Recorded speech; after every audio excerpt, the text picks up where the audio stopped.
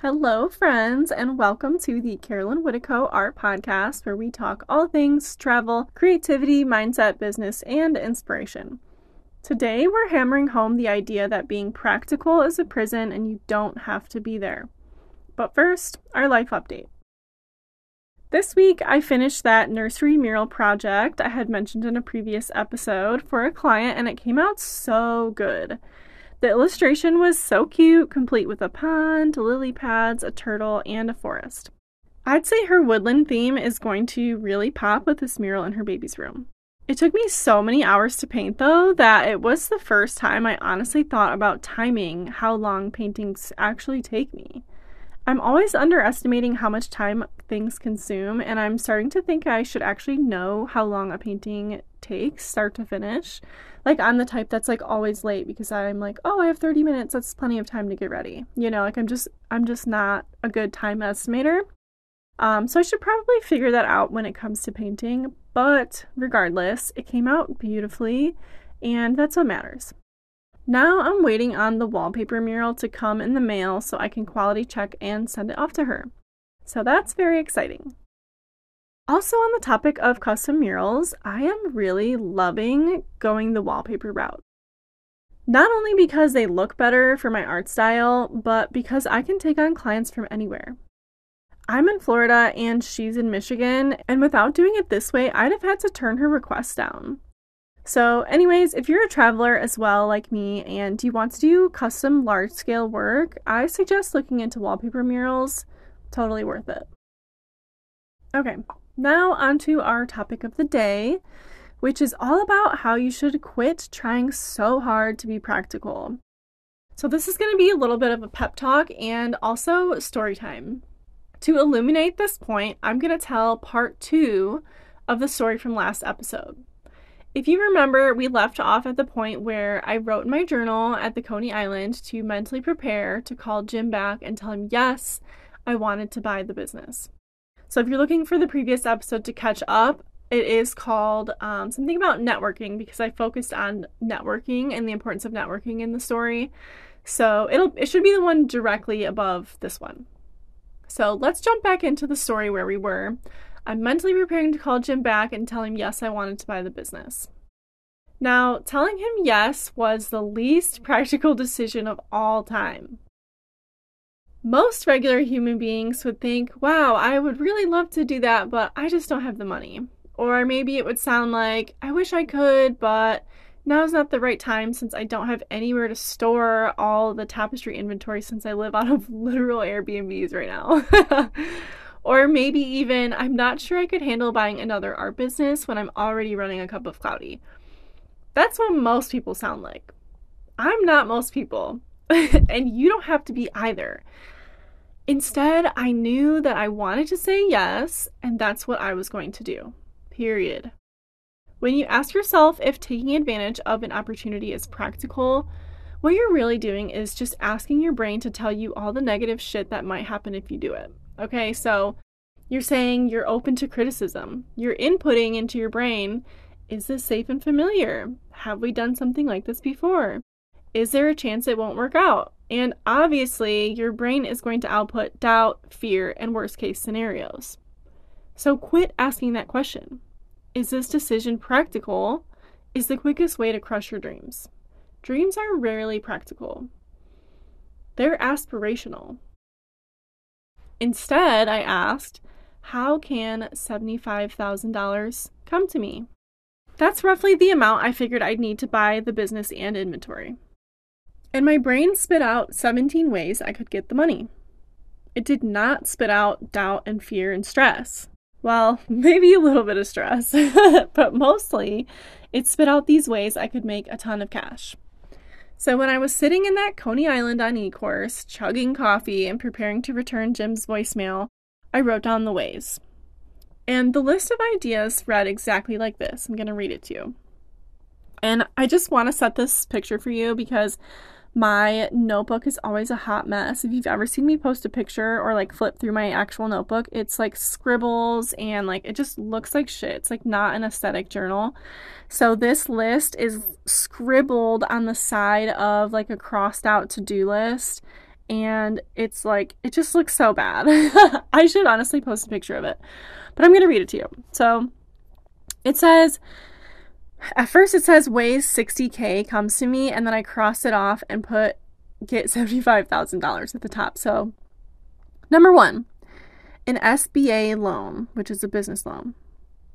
Number 2, I won't need it up front, instead make payments to Jim. Number 3, family loan. 4, gift from my grandma, from Granny. 5, sell 2,400 art prints. Sell 271 Elements of Art Style classes. Sell 1,000 prints and win the $25,000 Kresge Fellowship, which is a fellowship from Detroit that I applied to, which they don't announce that until July anyways, but I wrote it.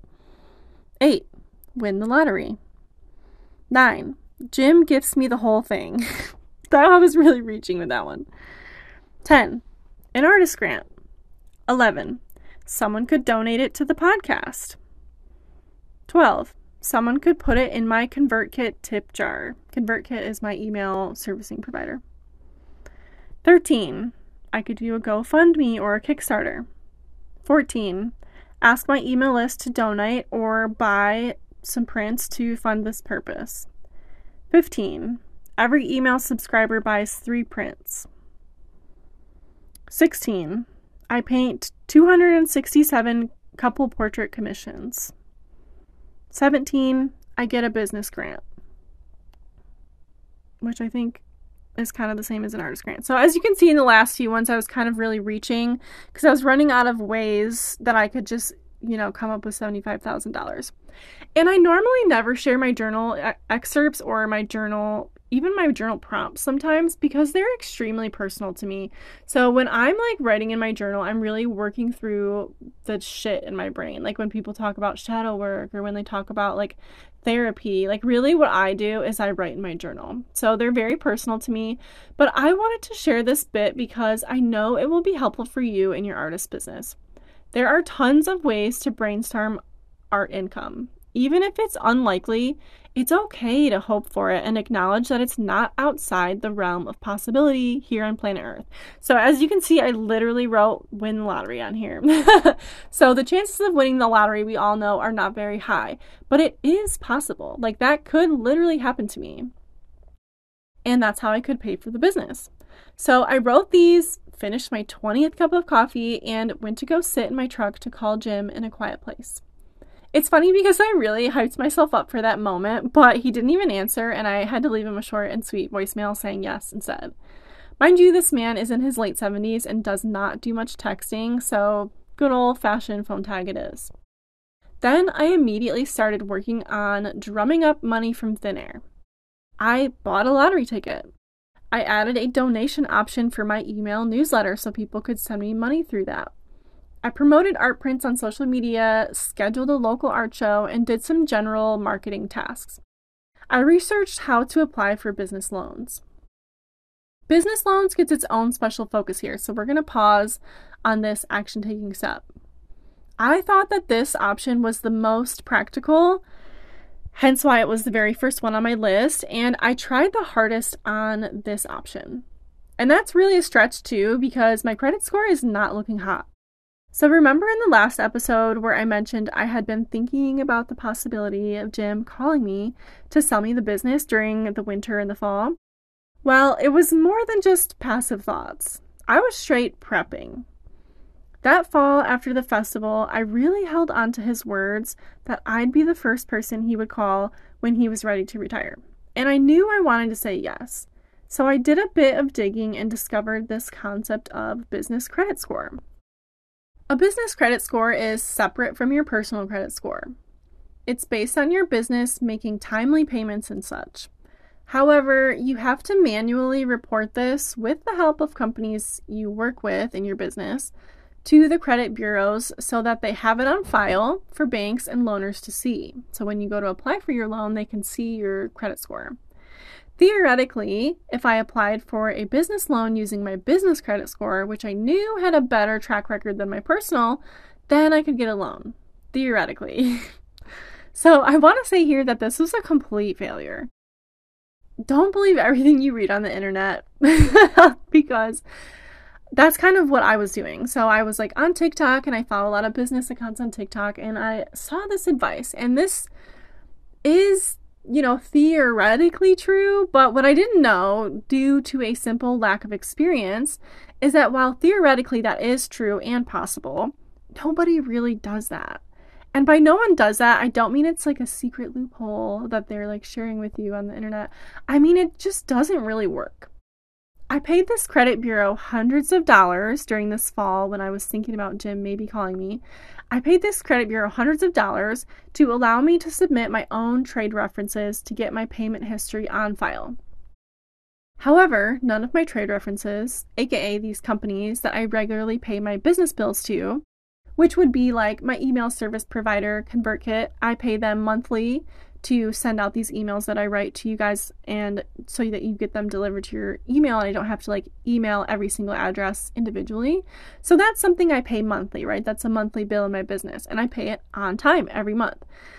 So basically, this credit bureau was supposed to help me list these in conjunction with my trade references online so that they'd be on file. However, none of my trade references are obligated to give my information to the credit bureau, so they wouldn't. I was calling them and asking them to send my payment history to the credit bureau as proof I'm a responsible business owner, but being persistent and polite doesn't matter when at the end of the day it's still extra work for them without getting paid, basically.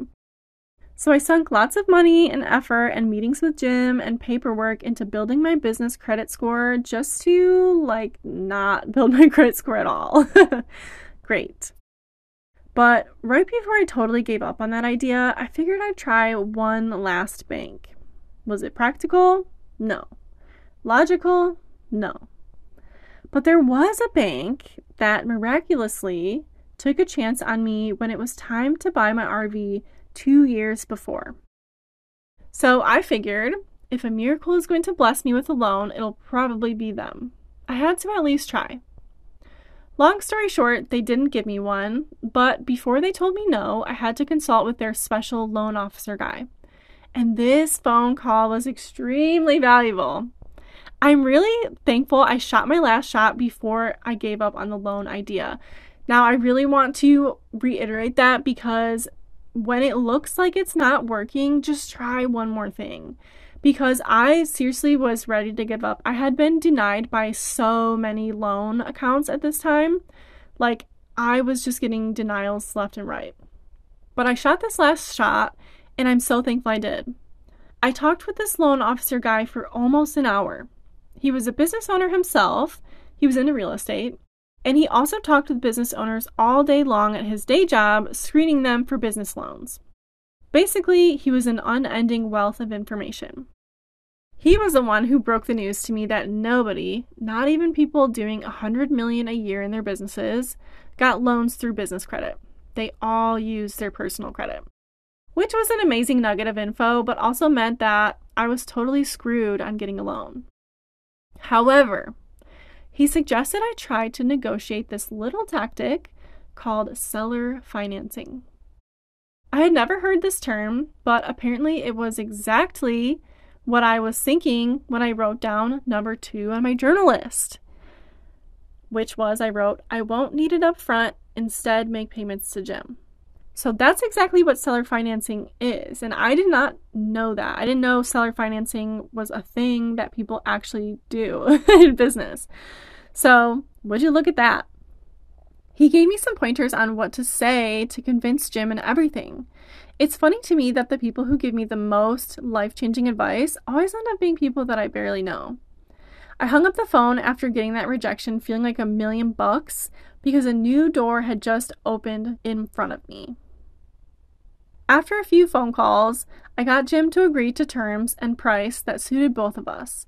We wrote up a contract, signed it, and voila. This option, when I had wrote it down, seemed extremely far-fetched. Jim doesn't seem like the type to offer something for nothing up front.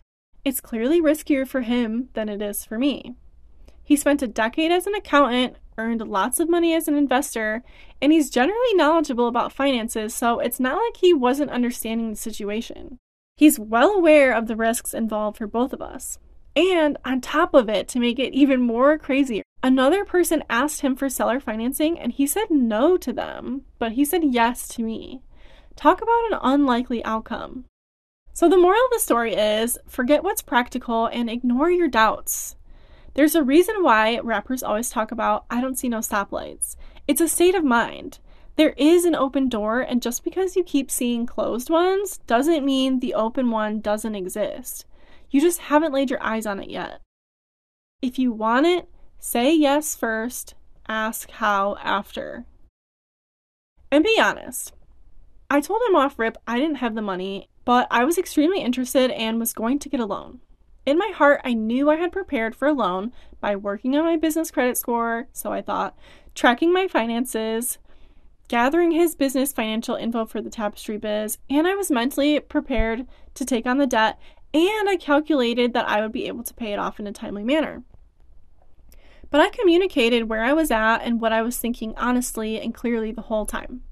There is no sneaking one over on anybody in business or forcing someone to do anything. So when you hear, I don't see no stoplights, it doesn't mean you force your way in, like running red lights causing car crashes. It means that even if Jim said no, someone else would sell me their booth. Something else would work out. There's always a door. So say yes, then ask how, and prepare. Clearly I was prepping before he even extended a formal offer because I was really excited about it. Obviously, all the prepping in the world doesn't account for mistakes, misunderstandings, or the universe deciding that, you know what, let's change this. But what looks like a roadblock can actually make it even easier to achieve. So, for example, of course, I didn't get the loan. We didn't qualify for a number of reasons, but the result was I got to acquire the business on better, easier, safer terms. There is nothing logical about a 20-something-year-old artist in my first 2 years being full-time acquiring a stable, proven 15-year-old business. There is nothing practical about taking on $51,000 of debt and investing thousands more into Tapestry inventory when I'm already heavily in debt. Let's be real, but it is possible, and I made it happen.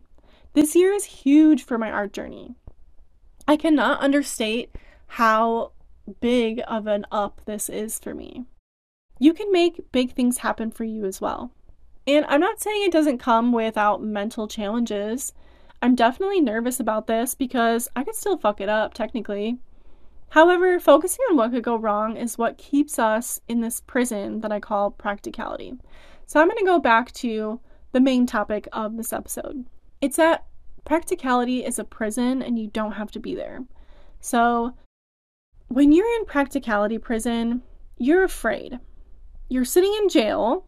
Imagine this. You're sitting in jail, but you're not truly trapped. You could walk out of the jail cell at any time, but you're afraid because you don't know what's outside of the cell.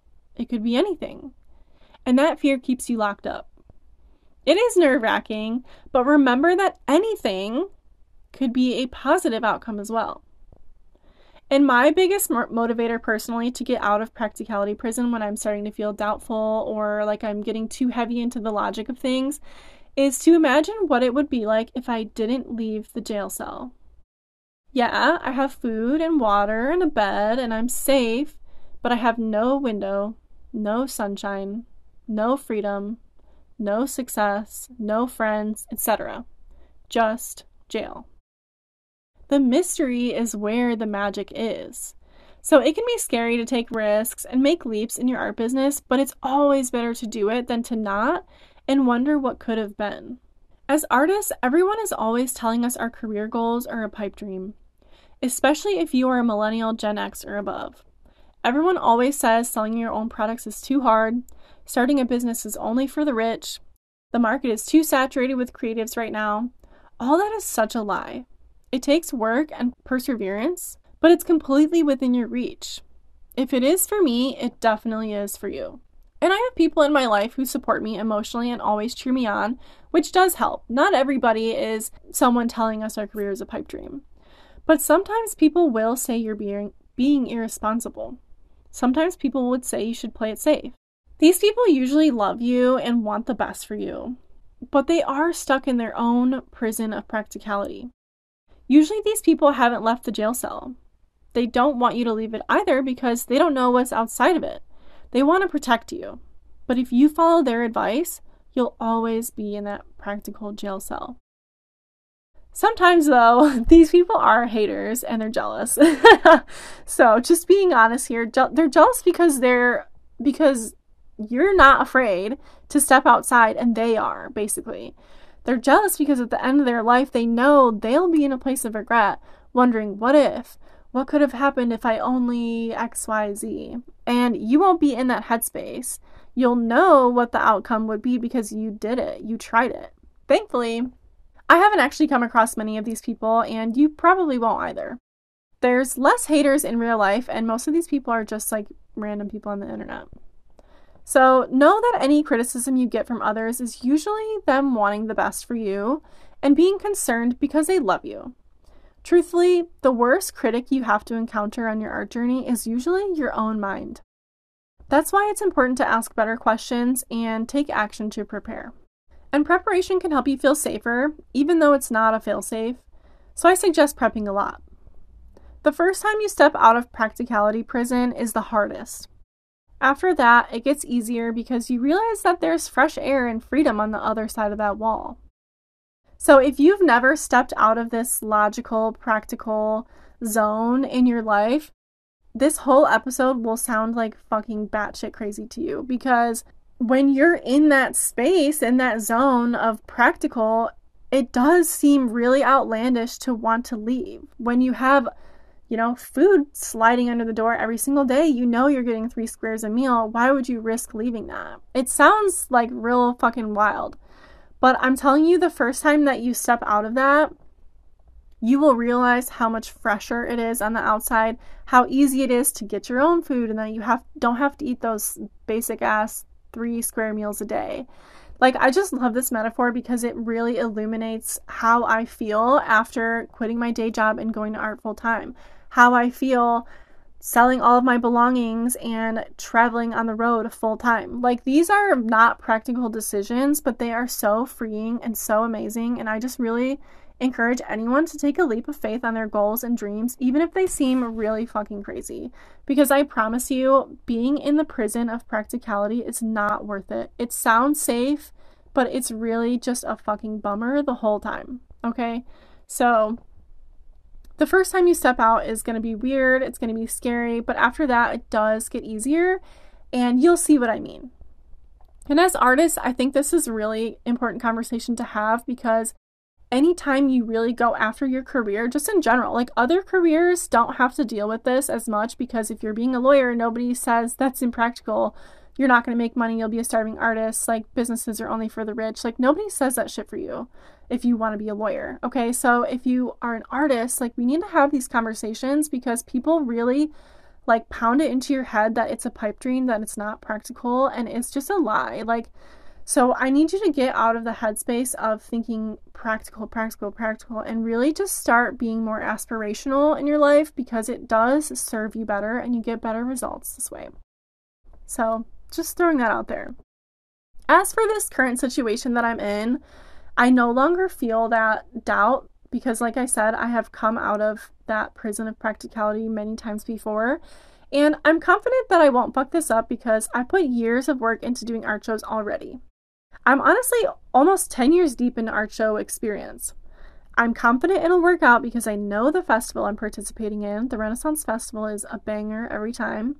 I've done my homework. I've soaked up all the business advice out there, even the shitty internet business advice. My art style is tried and true. His tapestry art products are tried and true as well. I've done the financial math. So truly, from here on out, it is looking pretty practical. But even if it didn't, I would still go through it anyways, because I say yes to what I want, even when the how is unclear. What I'm saying to you is, practical is a prison, and you don't have to be there. On the other side of the jail cell is a winding path of doors, and one of them is open. So let's do a quick and powerful exercise. We're going to end this on a really high and productive note. This will start to flex that muscle of asking your brain better questions and getting those problem-solving skills on lock. We want to stop asking, is this logical, and start asking, how can this work out for me? Okay, right now, get a piece of paper, get a pen, open the notes in your phone. If you're driving, don't do that. But, okay, I want you to think about the biggest hurdle you feel in your art journey right now. So the first thing that comes to mind, the thing that's been stressing you out lately about your art journey, what is it? Whether it's finding an audience, paying your bills, maybe it's loving your art style, hating the artwork that you make, having artsy friends, feeling like you don't have a community, or whatever it is. What is your biggest art journey hurdle right now? Think about that problem. Then take out a sheet of paper and write down 15 ways it could be solved by you or by a chance situation. So you'll notice in my list that I wrote, not all of those things were really things that I directly had to do. They were just things that might just so happen to me by chance. So I want you to write those possibilities down as well, because it really opens up your mind that yes, you do have to put in the work. Yes, it is going to be hard. There are action steps that you can take, but sometimes things do just fall into your lap. And I want you to think about that, because everyone has this mentality of like, oh, I'm not lucky, or lucky things that happen to me, or I would never win a prize or a lottery, etc. I want you to include those things on this list because they do happen to people, and they could maybe happen to you. Even if it's not logical, even if it's highly unlikely, even if it's not practical, if you think about it and it's a possibility on planet Earth, write it down, okay? Because you never know, it just might work out. All right, guys, let me know how that exercise works out for you. Feel free to email me at acupofcloudy@gmail.com how you did this exercise. I want to know what you wrote down if you're willing to share. I know these things can be private. Obviously, my journal prompts always feel really private to me too, but I shared mine. If you feel comfortable sharing yours, email that over to me. I would love to read it. So that's all for today's episode. I hope you got something meaningful out of part 2 of this story, mixed with a little mindset pep talk. I know switching my mindset has helped me, especially on the business side of things in my art journey, so I hope it does the same for you. If you liked this episode, please give me a good rating and review. It helps other artists find the show. You can also share this episode on socials and tag me at Carolyn Whittico with your thoughts. Thanks for listening, and I'll talk to you next time on the Carolyn Whittico Art Podcast. Bye!